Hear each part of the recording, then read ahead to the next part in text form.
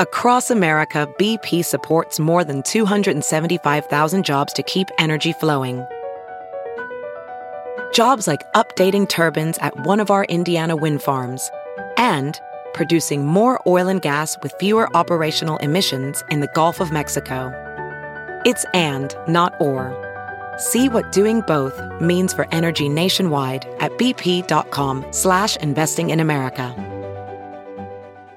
This is the Tribune Audio Network. We got a lot of people in this area, that believe in peace and love, that believe in the things that they thought we didn't believe in, and that we could have a peaceful event like this to promote the values that were inherent in the so-called hippie generation. This is Steve Maloney with your latest WGNO New Orleans Music with the Twist podcast. That was the legendary Deacon John, the man who probably played your prom. 50 years ago, however, he was playing a totally different festival, the one and only New Orleans Pop Festival. It was actually held in Prairieville at the Louisiana International Speedway. It happened about 2 weeks after Woodstock, and a lot of the same performers that played Woodstock came down and actually performed at the New Orleans Pop Festival as well. Santana, Janis Joplin, Canned Heat, The Grateful Dead, Country Joe and the Fish, they all took the stage. But there were also a lot of local acts, including Dr. John and Deacon John, who performed on the first day of the festival. I had the chance to sit down with Deacon John and talk to him about performing at that festival, which was unlike anything he had ever done before and unlike anything he's ever done since. Here's what he had to say.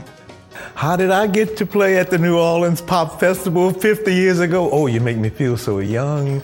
Well, at the time, I had jumped on the bandwagon of the rock and roll revolution, and I had a really hot group in town called Deacon John and the Electric Soul Train. And man, we were drawing big crowds. We were playing. One of my big fans was the guy who put on one of the guys who Steve Kaplow. He was one of my big fans. He used to come see me when I'd play in the French Quarter at the Roach and all those little clubs that sprang up during the hippie area. I was at the Love in Audubon Park too. That's what started it all. But I got the call from him because the first day of the festival, he's going to feature the local bands. The real hot local bands who were in the rock and roll genre. So he picked me, Now, you seem pretty straight-laced today. 50 years ago, were you a hippie? Yes, I was an undercover hippie. I was a Negro hippie, and they called us nippies for obvious reasons. Well, I was one of the first guys out here. I had my fringy vests, and I had barefoot, with sandals, and I had my tie-dye shirts and my bandanas tied around my head. Of course, I had a lot of hair then, too. Right. So I was following in the footsteps, of keeping myself with gigs, because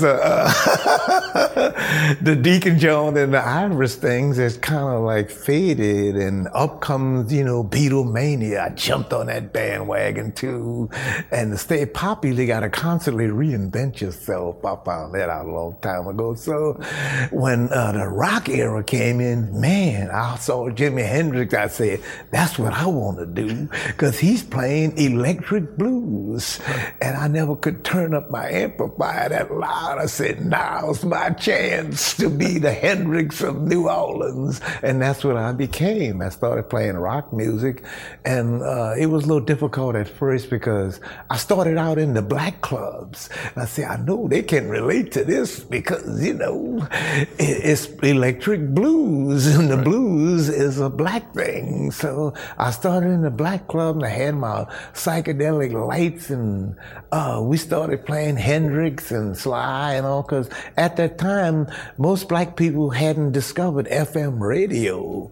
And so I was right on the cutting edge, so I jumped right on it, and I got me a B3 organ and got the big amps and the whole thing. And I knew I had to dress like the music too, and look like the music. So, hey, I was right on time, and I started getting a huge following, because once you do something new, everybody want to come check you out.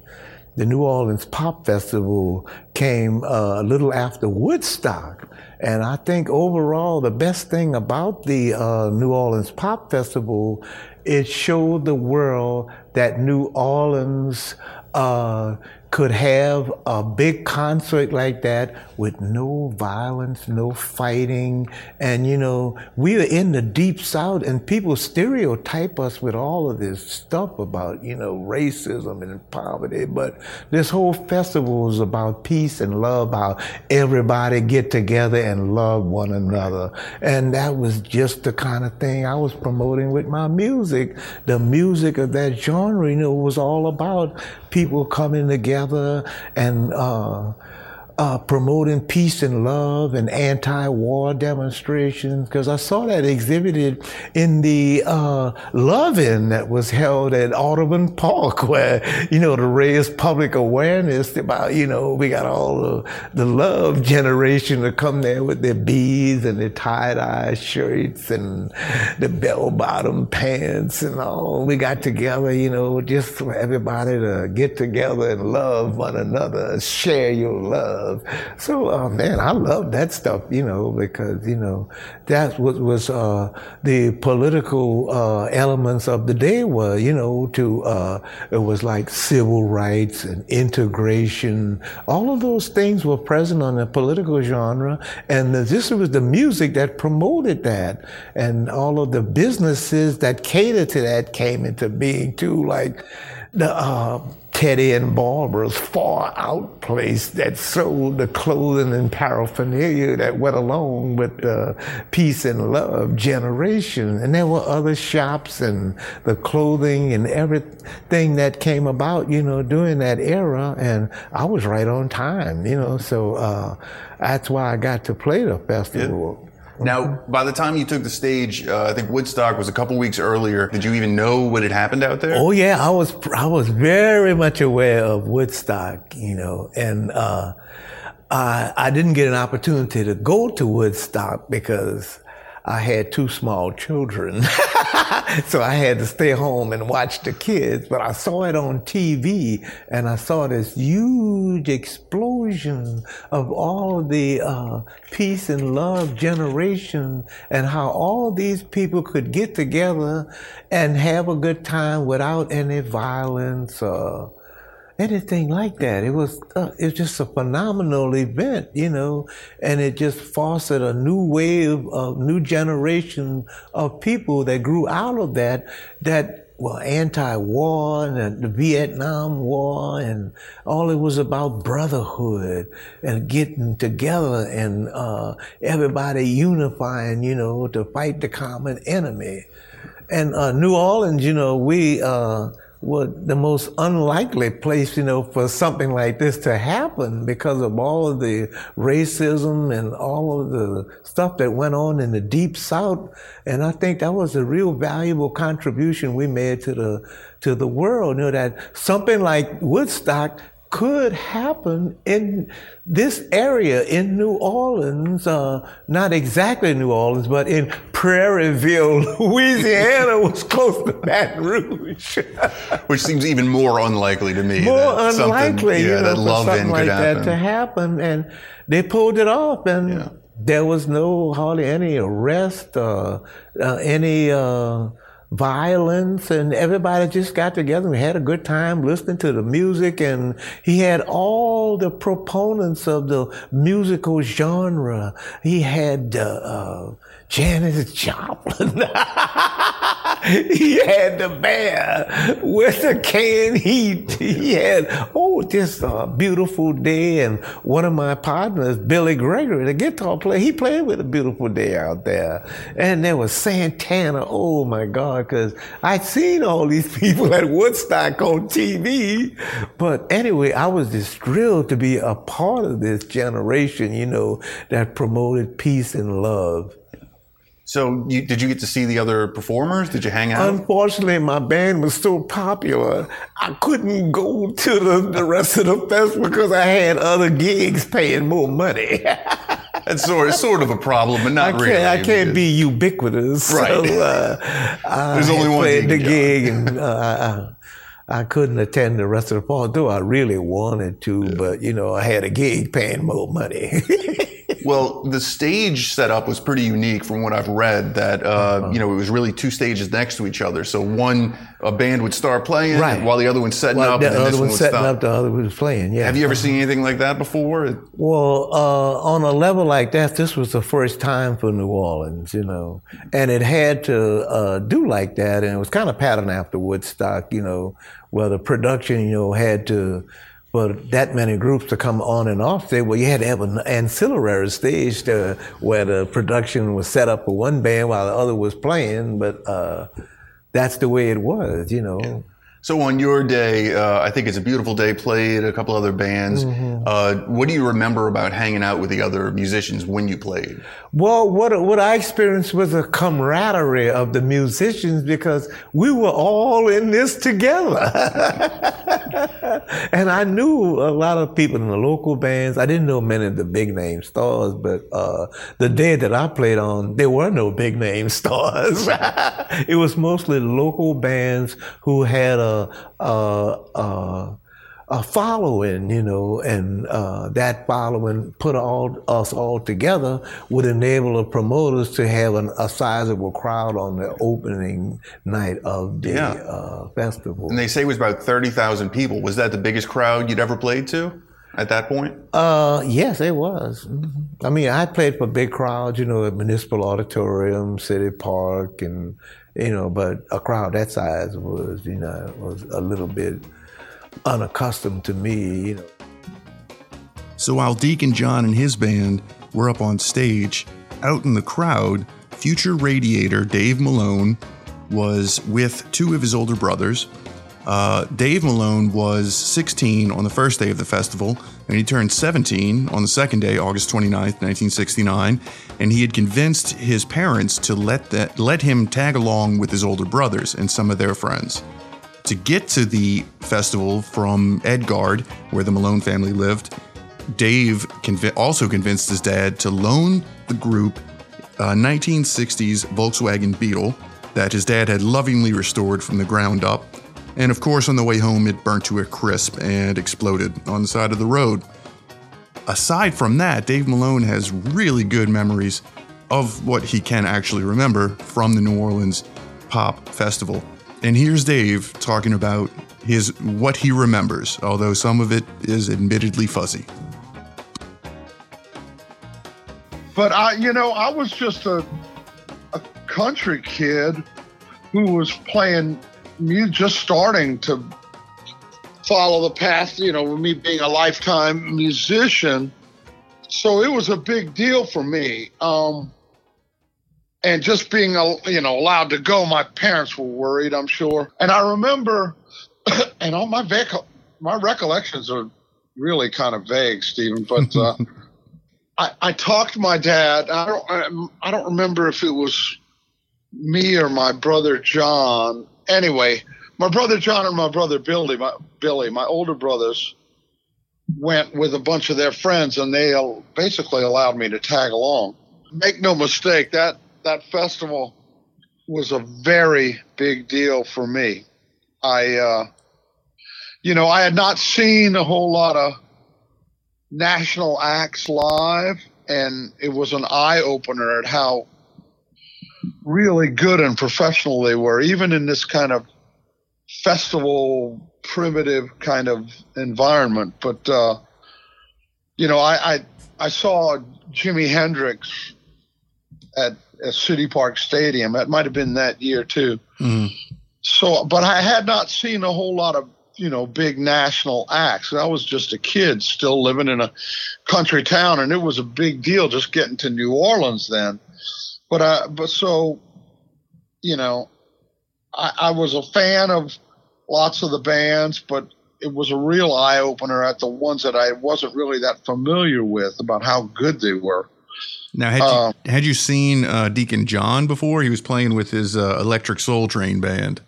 Yeah, I had. The band before the Soul Train, I think Deacon John had, was called the Ivories. Mm-hmm. And I saw one of those bands, I don't remember which one, being very impressed. He was a real Taskmaster band leader, it looked like, and his band was they were great, Yeah. And we did it really professional, and I was very impressed with it. Plus, he's just such a great singer. I mean, the bands that stick out in my head, I remember vividly, but I didn't stay for the Grateful Dead. I remember not being that impressed with the Jefferson Airplane. I don't remember at all seeing Tyrannosaurus Rex and not knowing much about them anyway. I know, right. They had a hit later with Bang a Gong. And, yeah. Mark Bolan was the singer, and they were kind of, androgynous. Right, the glam rock type thing. Glam rock, yeah. And I don't remember seeing them at all. I don't remember seeing Dr. John either. Oh, that's interesting.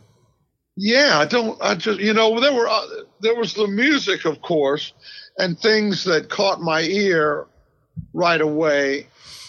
But some of that time was spent trying to go find something to eat, so it wasn't just constant vigilance, paying attention to what was on the stage.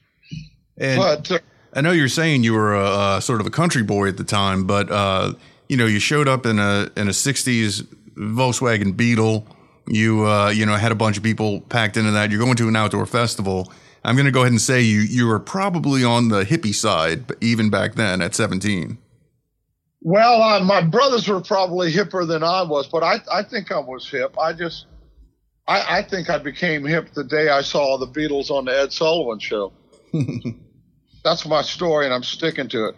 But I was aware of stuff. I knew the Youngbloods had a hit with Get Together. Come on, people, now smile on your brother. Yeah. I knew about Canned Heat.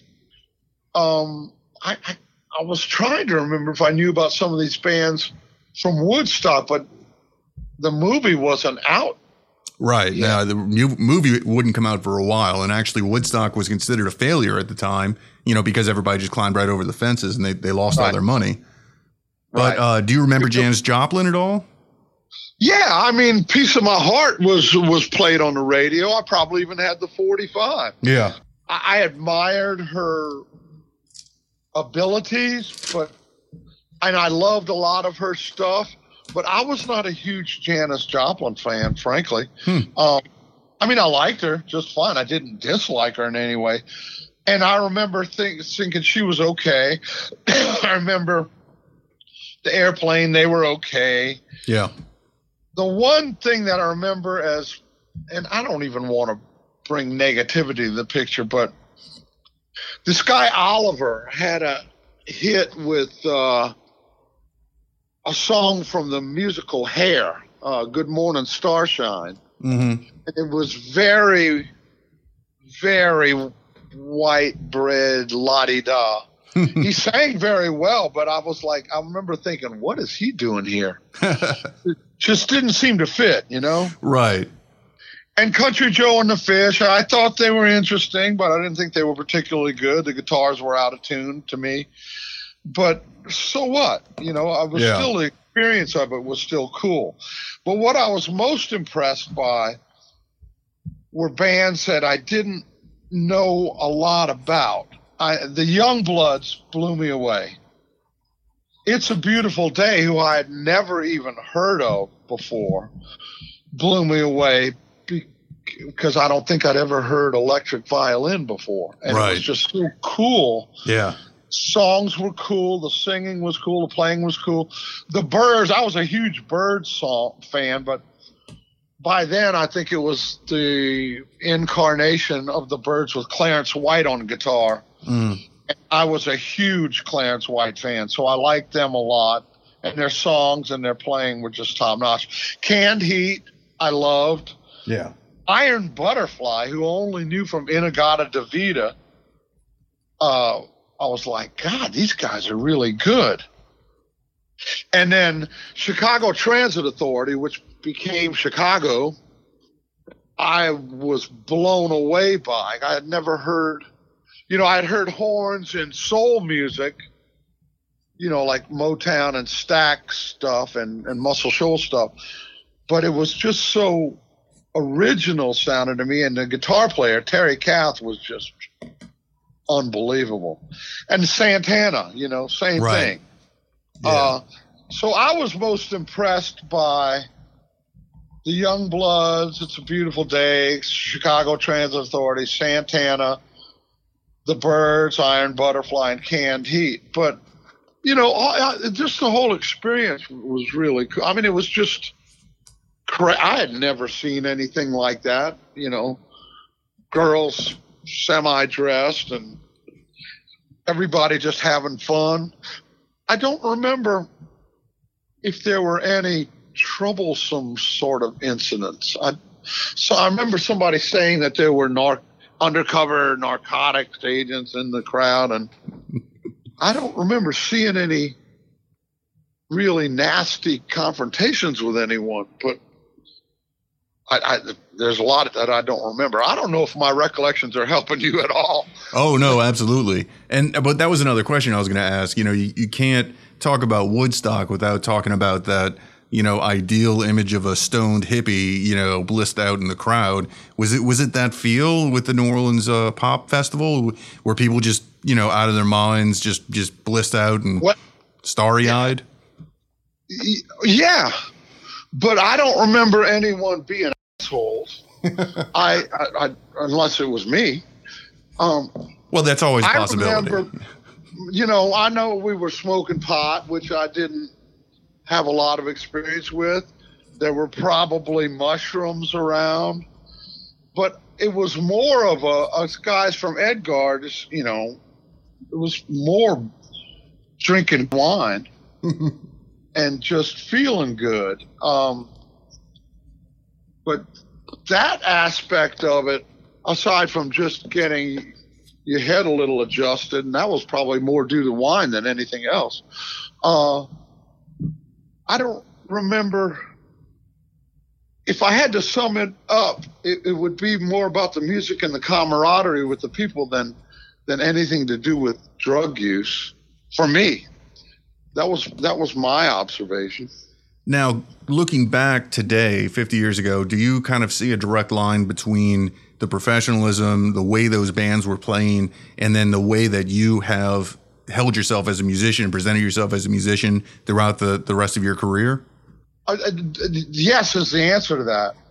But probably the most impactful thing in that regard to me was that it seemed like a lot of the bands, if not all of them, didn't try to just recreate the 45 RPM hit. They played the songs that you knew they were songs, but they stretched out on them. And that kind of I was already leaning that way anyway. I like to take songs, and I've always been of the mind of, why should I try to play it like the record? If you want to listen to the record, listen to the record. I'm going to do my own thing to them.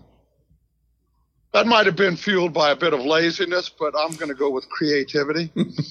Same thing. Same thing. So it was interesting that they weren't, I always thought from seeing things on TV, if people were lip syncing or whatever, I'm not sure, but it was always exactly like the exact version that you heard on the radio. And this wasn't like that.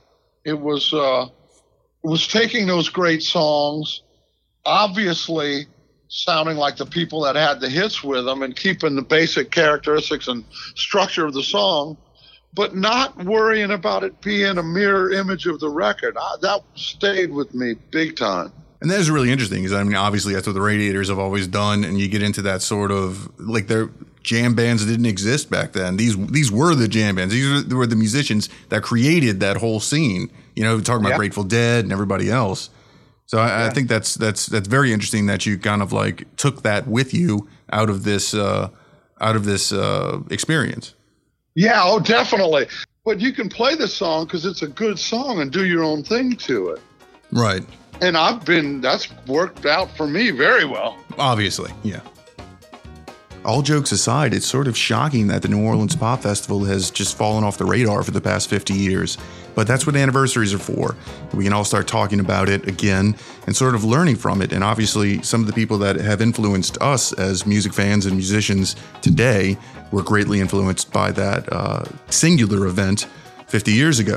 What I remember most about the festival, that there were no incidents of violence, and that people were actually getting together and love one another and sharing things, and that's the most valuable contribution that this festival made to the world and to the United States, that we could have something like this in New Orleans, the hotbed of racism and segregation and all the rest of the stuff. Something like this could happen in New Orleans? Yeah, it can, because everybody's not like you, what you think they are. You know, we got a lot of people in this area, you know, that believe in peace and love, that believe in the things that they thought we didn't believe in, and that we could have a peaceful event like this to promote the values that were inherent in the so-called hippie generation. And more than anything else, a little bit of that rock music. Oh yeah, more than anything else, you know, it gave me a chance, you know, to stretch out, you know, and express myself as a guitar player and play, you know, a lot of jamming and solos and how to express, you know, different ideas musically on my guitar without sounding just like the record. That's it. That's everything I could possibly hope for. Thank you very much.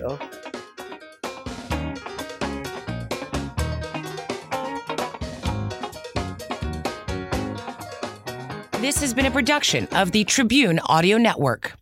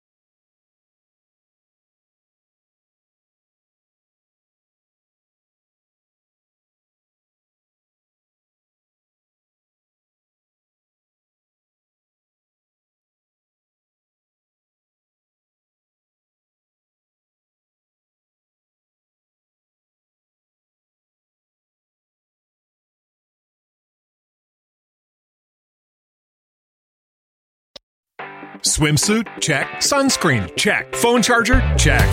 Don't forget to pack the 5-Hour Energy. It fits great in a pocket or carry-on, and the alert feeling will help you arrive ready for anything. Now get 20% off when you use code 5HETRAVEL at 5hourenergy.com. Expires April 30th. One-time use only. Not valid with other discounts. Remember, visit 5hourenergy.com and use code 5HETRAVEL to save 20%.